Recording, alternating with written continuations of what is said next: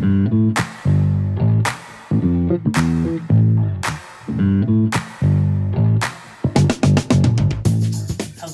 you are listening to the OmniTalk Fast 5, brought to you in partnership with Microsoft, the A&M Consumer and Retail Group, Takeoff, and Sezzle. The OmniTalk Fast 5 podcast is the podcast that we hope makes you feel a little smarter, but most importantly, a little happier each week too.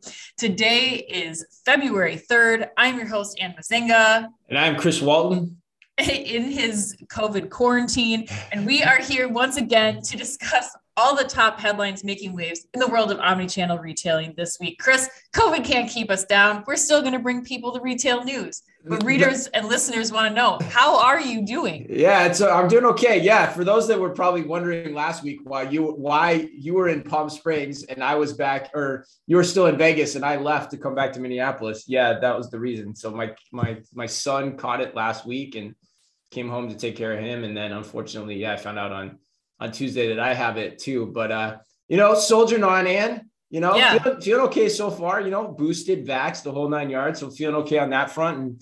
And, fingers crossed, stroke thing last summer is a little bit of a odd feeling from an anxiety perspective with it going on. But, so far soldiering on and here to bring the OmniTalk fans what they love. And I think what you and I enjoy doing the most each and every week, which is this Fast 5 podcast. So, retail news is the cure that cures all, right? I mean, what could make you feel better than just talking about retail news for a couple of minutes, hours? 100%. Retail news is my life, Ann. 100%. All right, let's jam to it. Let's get to it. So in today's Fast 5, we've got news on Petco, Albertsons, instant delivery profit. But first, we are going to take off with Walmart capturing headlines number 1 and number 2 this week, Ann, which I think might be a first time ever. Yeah. So, why don't you take the honors?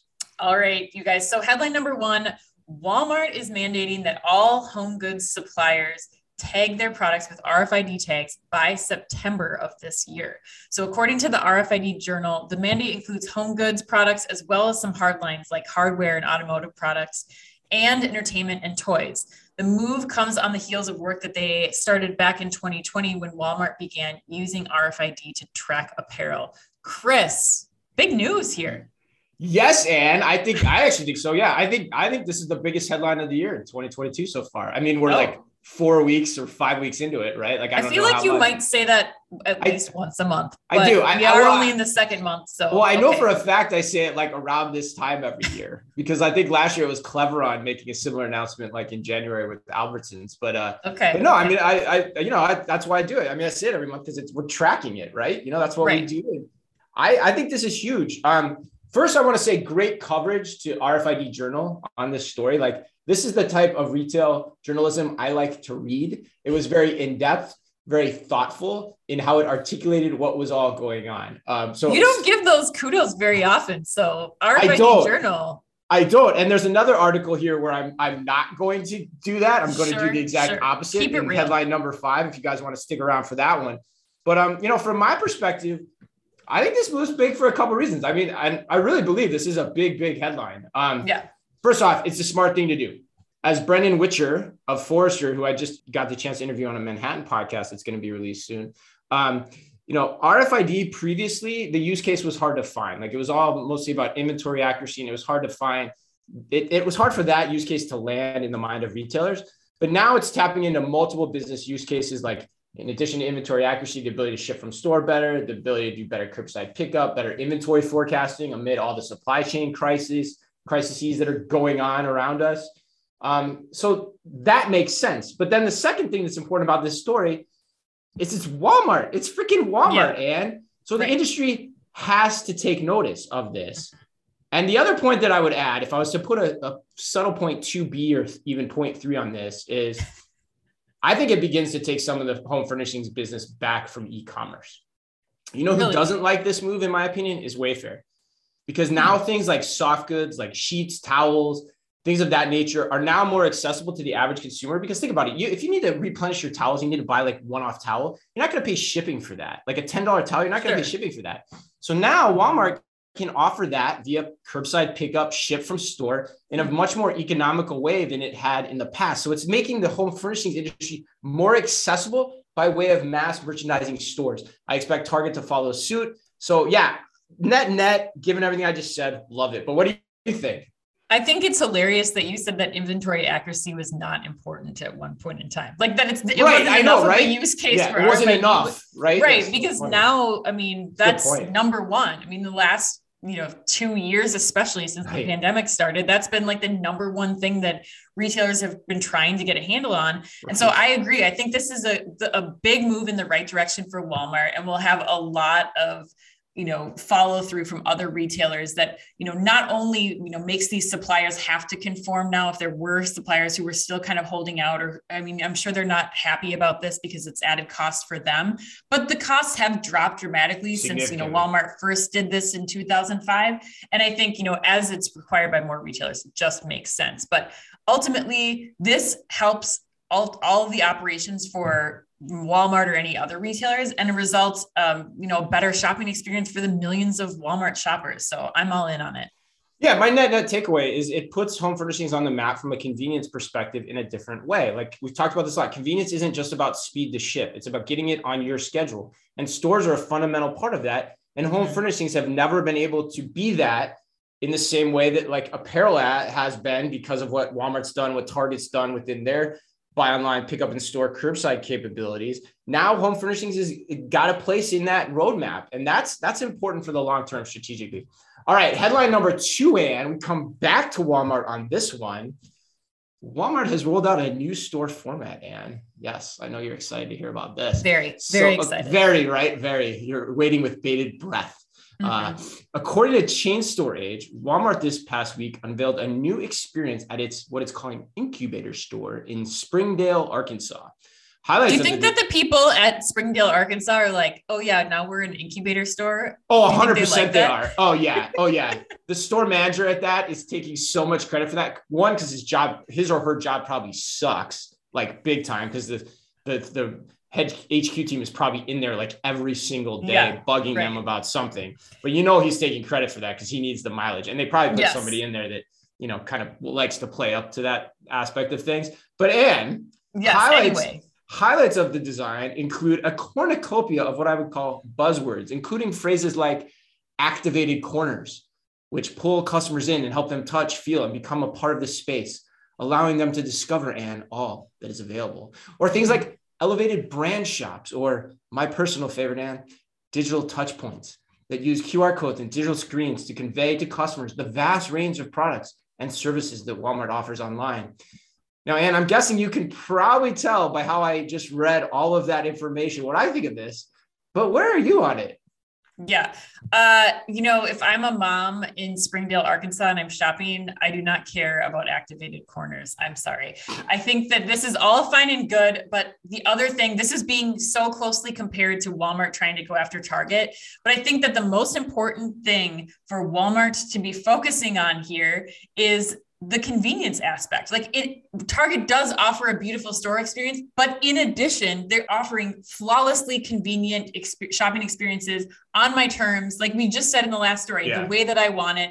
I'm all for polishing up a store and making it look better, but you have over twice as many Walmart stores as you do Target stores. So the idea that this is going to actually roll out to other stores that aren't in Springdale, Arkansas, and look this way, it's just not going to pay off the investment, I don't think, for the customers. So I'm much longer on the first story that we covered about RFID implementation, better 100%. Inventory accuracy, and using things like that to really enhance the customer experience. I don't think a few tweaks to the design is going to be what I would be focusing on right now if I was Walmart.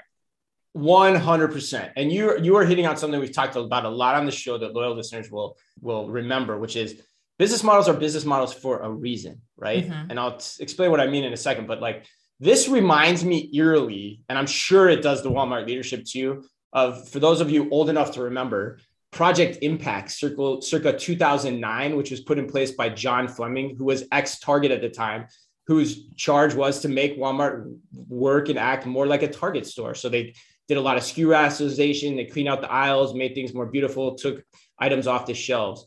And the reason that's a problem is because that's not how Walmart's model is built. Walmart's model is built on a low price promise of moving through a lot of units in a hell of a lot of stores for almost 5,000 plus as often as they can. Right. And so when you start clearing away, what I forgot what they even called it, and you made from activated corners, right? To take products away, that potentially is going to impact the business model the same way they saw 10, 15 years ago. And to your point, Ann, did you see those pictures in the article? If you guys listening haven't seen these pictures, you got to look at them of the home furnishings activated corners. There is no goddamn way those will look like that at scale. No, there's just no chance. And I bet you, I would almost bet my bottom dollar that they don't even look like that in Springdale right now. Okay. Yeah. Well, yeah. I've done this. I've tried to do this. It's very hard. Go ahead. Right. And I was just going to say even the way that they're merchandising those, it's still full of merchandise, like the Gap Home thing that they have in there. It's still like piles and piles of sheets in that space. So it's like, you got to find the happy medium. You got to figure out, ultimately, how can you make that experience so convenient? How can you move through the units? And this is not, like you're saying, Chris. Yeah. This is not the way to do it. But with that said, Ann, I'm not going to poo-poo this because I haven't seen it. I'm not going to be one of those. I'm not going to be one of the pundits that's there's a lot of people praising it who haven't seen it. And I'm not going to be one that's like, this is absolutely a bad idea, or we shouldn't read that much into it.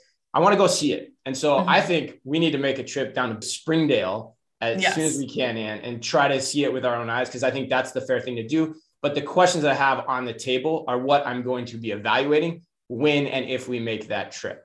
Agreed. I am with you. We will make the trip down to Arkansas. Also, probably should make the trip to a few other Walmart stores once they roll this out in more than one store too. Yeah, right. That's also a great indication. Right. Point. All right, let's move on to headline number 3. So Albertsons is deploying a fresh AI tech across all 2,000 stores to help them reduce food waste. So according to Grocery Dive, a fresh technology allows grocers to determine how much of a fruit or vegetable to order by crunching a variety of data points reflecting store level customer demand, historical sales data, and perishability. So Albertsons has made this commitment to reduce food waste by up to 50% with this technology by 2030. And Chris, last week I got put on the spot. This week you're going to get put on the spot, and it's coming right now. You got put on the spot like 2 weeks, 3 weeks in a row. I loved it. Yeah. It was not. Yes. Well, now it's your turn. The question comes to you from A&M today. This is that grocery fresh produce looks to have received another big boost on the heels of last week's announcement that Walmart's financial backing and partnership with vertical farming producer Plenty is now in action. So given the high growth rate of fresh produce and how it forms consumer impressions of the overall store, driving fresher product and cutting back on the historical 7 to 8% spoilage rate in this category, Chris, can you get more excited about this partnership with Albertsons and Afresh than the Albertsons AI salad bar? Oh, awesome. That's a great ending to that question. Wow. Yeah, a lot. I love that. Loyal listeners. Yes. Inquiring minds want to know. And yes. One, thank you for your continued support and listening to the show that closely. That's why we love working with you guys. Yes, the AI salad bar it's a great reference point to this because yes, the AI salad bar, like I said, probably not a whole hell of a lot of AI going on there really at the end of the day, maybe to some degree, but we still thought it was cool ultimately at the end of the day, what they're trying to do and the rationale behind it. But this is different. And this to me, this is big. So I would answer that question by 100%. I think I agree with you. I agree with what A&M is basically putting forward, that the idea here that you can capture that type of bottom line savings is huge.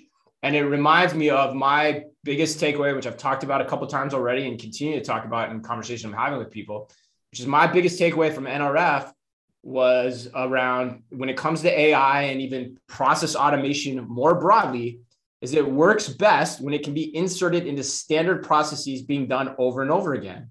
Mm-hmm. And oftentimes where subjective decision-making is also involved. And this is the perfect use case for that. We're talking about perishables ordering. I bet at a lot of retailers, especially grocers, perishable ordering is done by sometimes the high school kid in the afternoon who's looking over everything and being like, oh, I think we need another carton of spinach here. And yeah, the weather looks good for 4th of July. So let's order more hot dogs.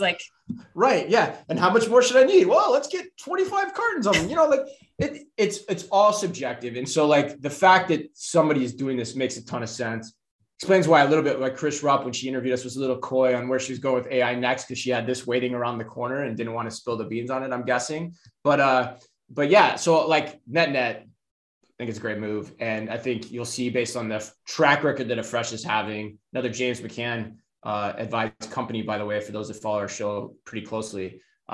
This company is one to watch, and I think you'll see more of these announcements from other grocers to follow on.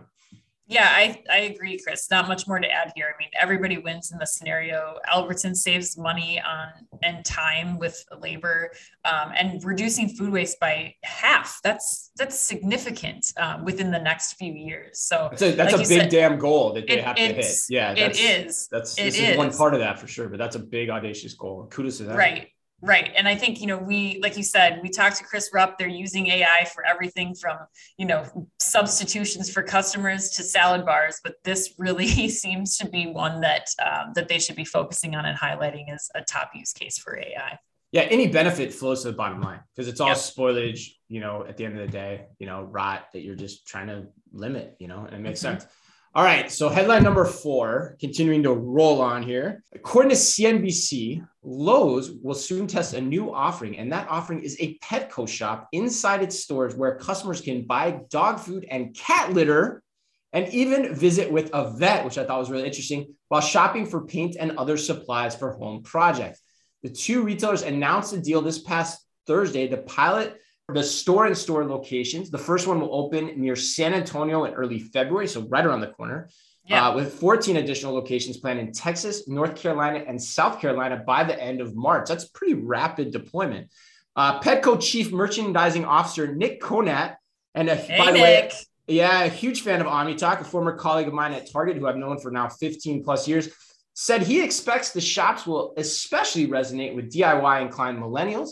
During the pandemic, many of those 20 and 30 somethings led the way with what they quote unquote called nesting trends, as they bought homes or moved into bigger places, adopted cats or dogs, and in some cases saw pets, as I love this, as a trial run, in quotes, before having children. And are you cat licking this one off the stoop? Yes, I think trial runs for getting a pet before a child is probably a good idea. What happens to that pet, however, once the kids come, that's where the rubber really still meets takes the road. precedence. Ginsburg can attest to that she's the number one priority in the family. Yes. Okay.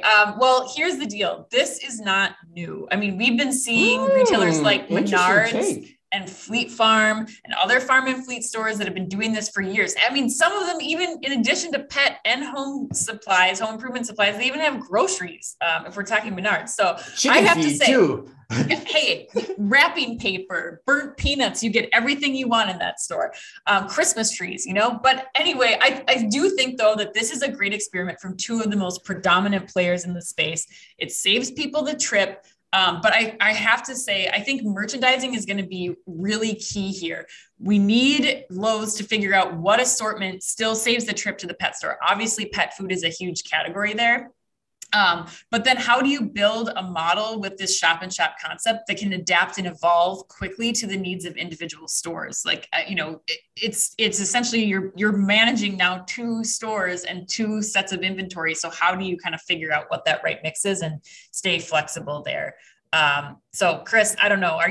You have a pet, so I think that I'm still trying to figure out what the hell burnt peanuts are, and what the hell? Oh my God, it's the best thing that reference to. The best thing you can buy at a Menards or Fleet Farm or Farm and Fleet store. They're like the candy coated peanuts. Oh, right. Okay, got it. I'm with you now. Oh yeah, those are tasty. Those are quite delicious. Actually. Those are wonderful. Yes. This is the type of insights you get on. Talk about a trip driver. That's a trip driver. That would get burnt nuts. Get me into whatever store I can think of. Absolutely.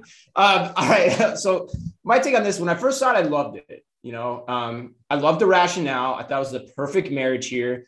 Totally agree with the nesting comment of the younger generation and the pets as trial kids. I've been saying pets as trial kids for like 30 years.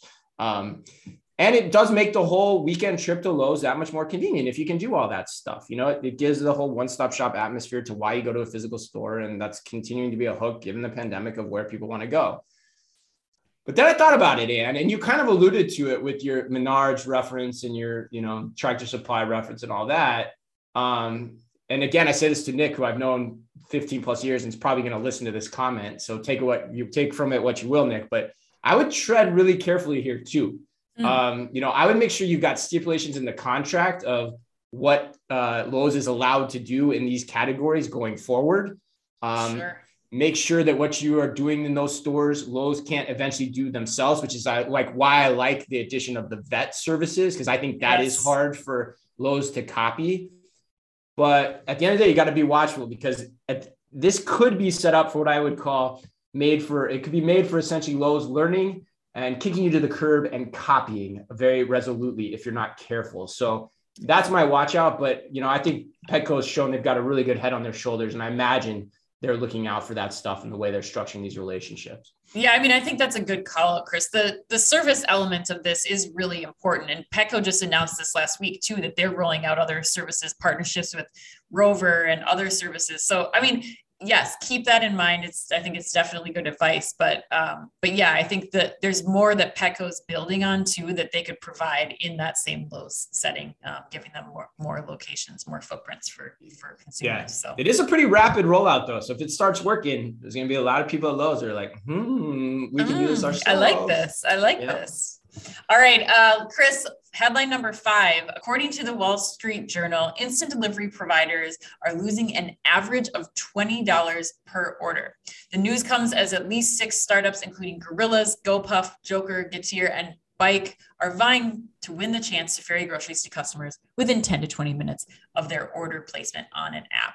Now, some of the companies are averaging a loss of over $20 per order when factoring in costs like advertising, sources told the Wall Street Journal. Now, Fridge No More, another New York-based company that launched in 2020, as of September, its average order value was $33, according to a 2021 investor presentation viewed by the Wall Street Journal.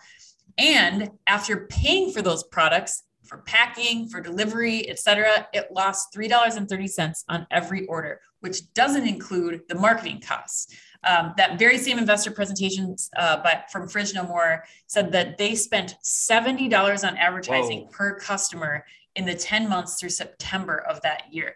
Chris, these are some startling statistics. Everybody's freaking out about this everywhere that you're reading, saying, what's going on with these instant delivery providers? They're never going to survive. What's your take on this?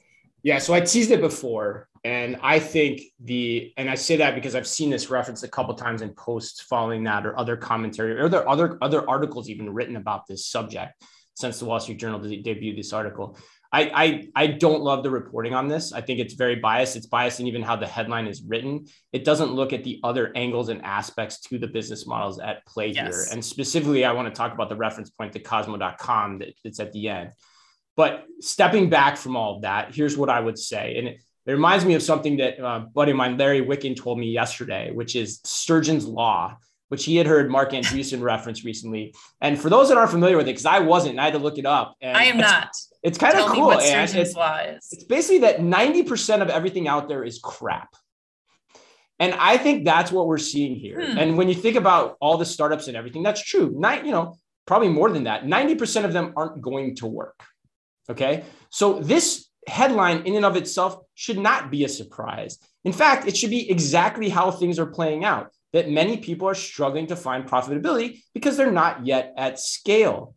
But it also, therefore, is not a reason to poo-poo the whole concept, because there's VC money to sustain it. As you talked about last week and I've talked about before, it's a very addictive experience. So if you can get people into it, it's going to make a ton of sense. Now, to the point about Cosmo, there's a lot of the Cosmo, for those that remember, was the instant delivery service in New York in 2000. And the article is basically, that didn't work then. Why should this work now? Things are so much different now. Oh God. Yeah. Like you have mobile applications, you have advertising networks that can come into play. You have differences in automation. You have the gig economy that come into play in this too. Like, let's not throw everything out now because of things that happened 20 years ago. That makes no goddamn sense to me. That was pre-iPhone. Like, that's insane. Right. You can't even that's just not even comparable. Right. But I mean, that's my take on this is like, yes, of course that's what's happening. Because it's got $15 billion of VC funding to help people get to the scale. What else do you expect to see? Yeah, I get so angered by seeing these posts. I know it sounds ridiculous, but even when we were picking stories for this week, I had to include this one because I think people just need to stop. like take a pause. This instant delivery is still in its infancy. It's still in its very early years. It needs time to find those efficiencies that you were talking about and to determine what the right model is. And you're right. Not everybody's going to make it. There will be consolidation. Customer acquisition costs are high. That goes without saying. But the concept is sticky and it will only continue to be. I mean, you know, Chris, our first bike order in New York, we got $20 off the order. And that was astonishing to me. We paid just delivery fee, just the delivery fee and tip. But how many more times do we use it? And how many times have we talked about it on this podcast? How many people have we told about it? I think that you're making judgments way too early. The last thing I'll say is this doesn't include things like subscription revenue. They didn't even mention it in that article. Right. What happens when you have, a DoorDash pass and that delivery becomes free, or testing whether people are willing to pay more in fees for convenience down the road. Like that's not even brought up into this discussion. It's just immediately dismissing it. So, share what your thoughts are, listeners. We'd love to hear from you.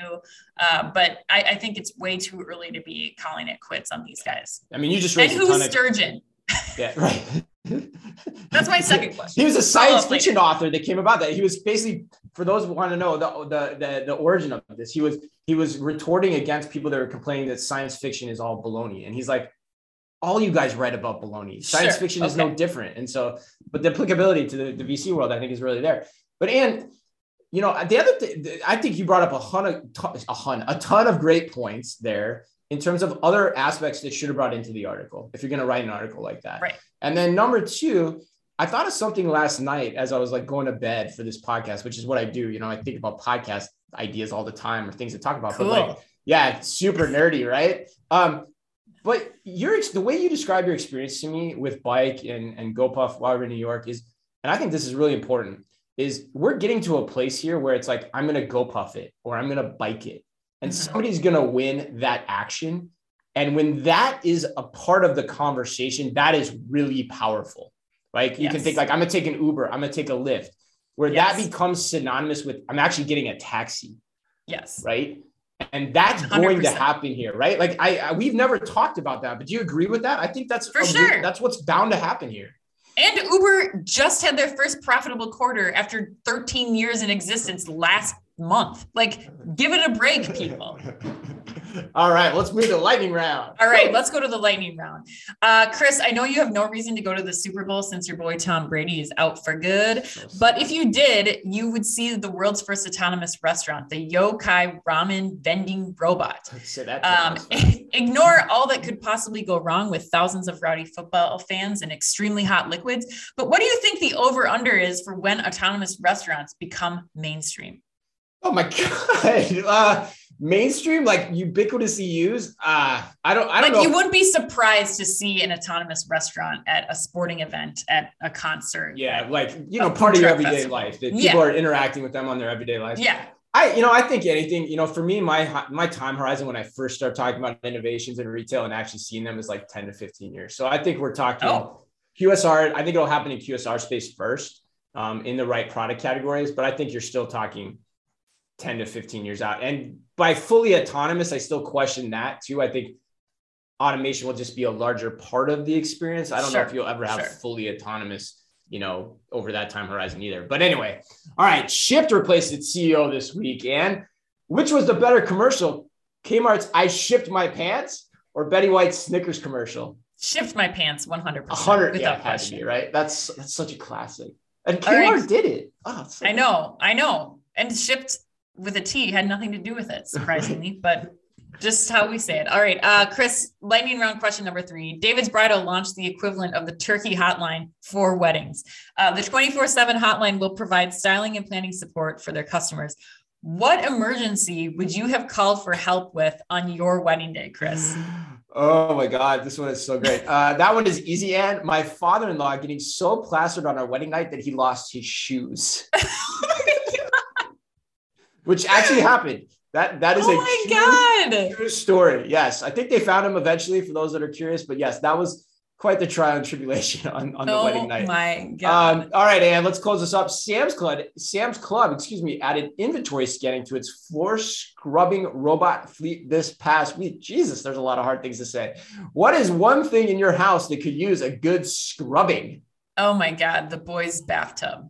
I don't know what, honestly, it's like they go through like a dirt wash every day. It's absolutely disgusting. That is kind of gross. My dad, to get the 4-year-old trained in on that. Yeah, my dad when I was a kid, I'll never forget, he made me like keep like swishing the water until it all went down, just to like he wouldn't let me leave the tub and let me making waves so it like wouldn't make the like black marks on the side as it like floated down. Yes, this is my father. This is what he made me do. Yes.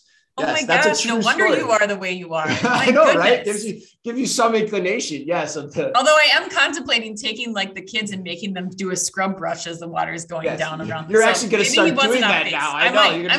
Yeah, you're going to be like Amitalk Kid 1 and 2. You're not getting out of this bathtub until you help make sure the water goes down the right way. All right. On that note, happy birthday today to Nathan Lane, Isla Fisher, and Warwick Davis, AKA the one and only Willow.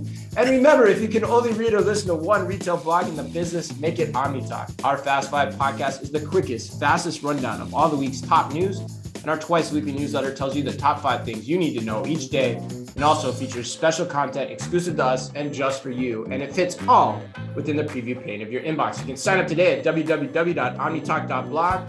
Thanks as always for listening in. Please remember to like and leave us a review wherever you happen to listen to your podcasts or on YouTube.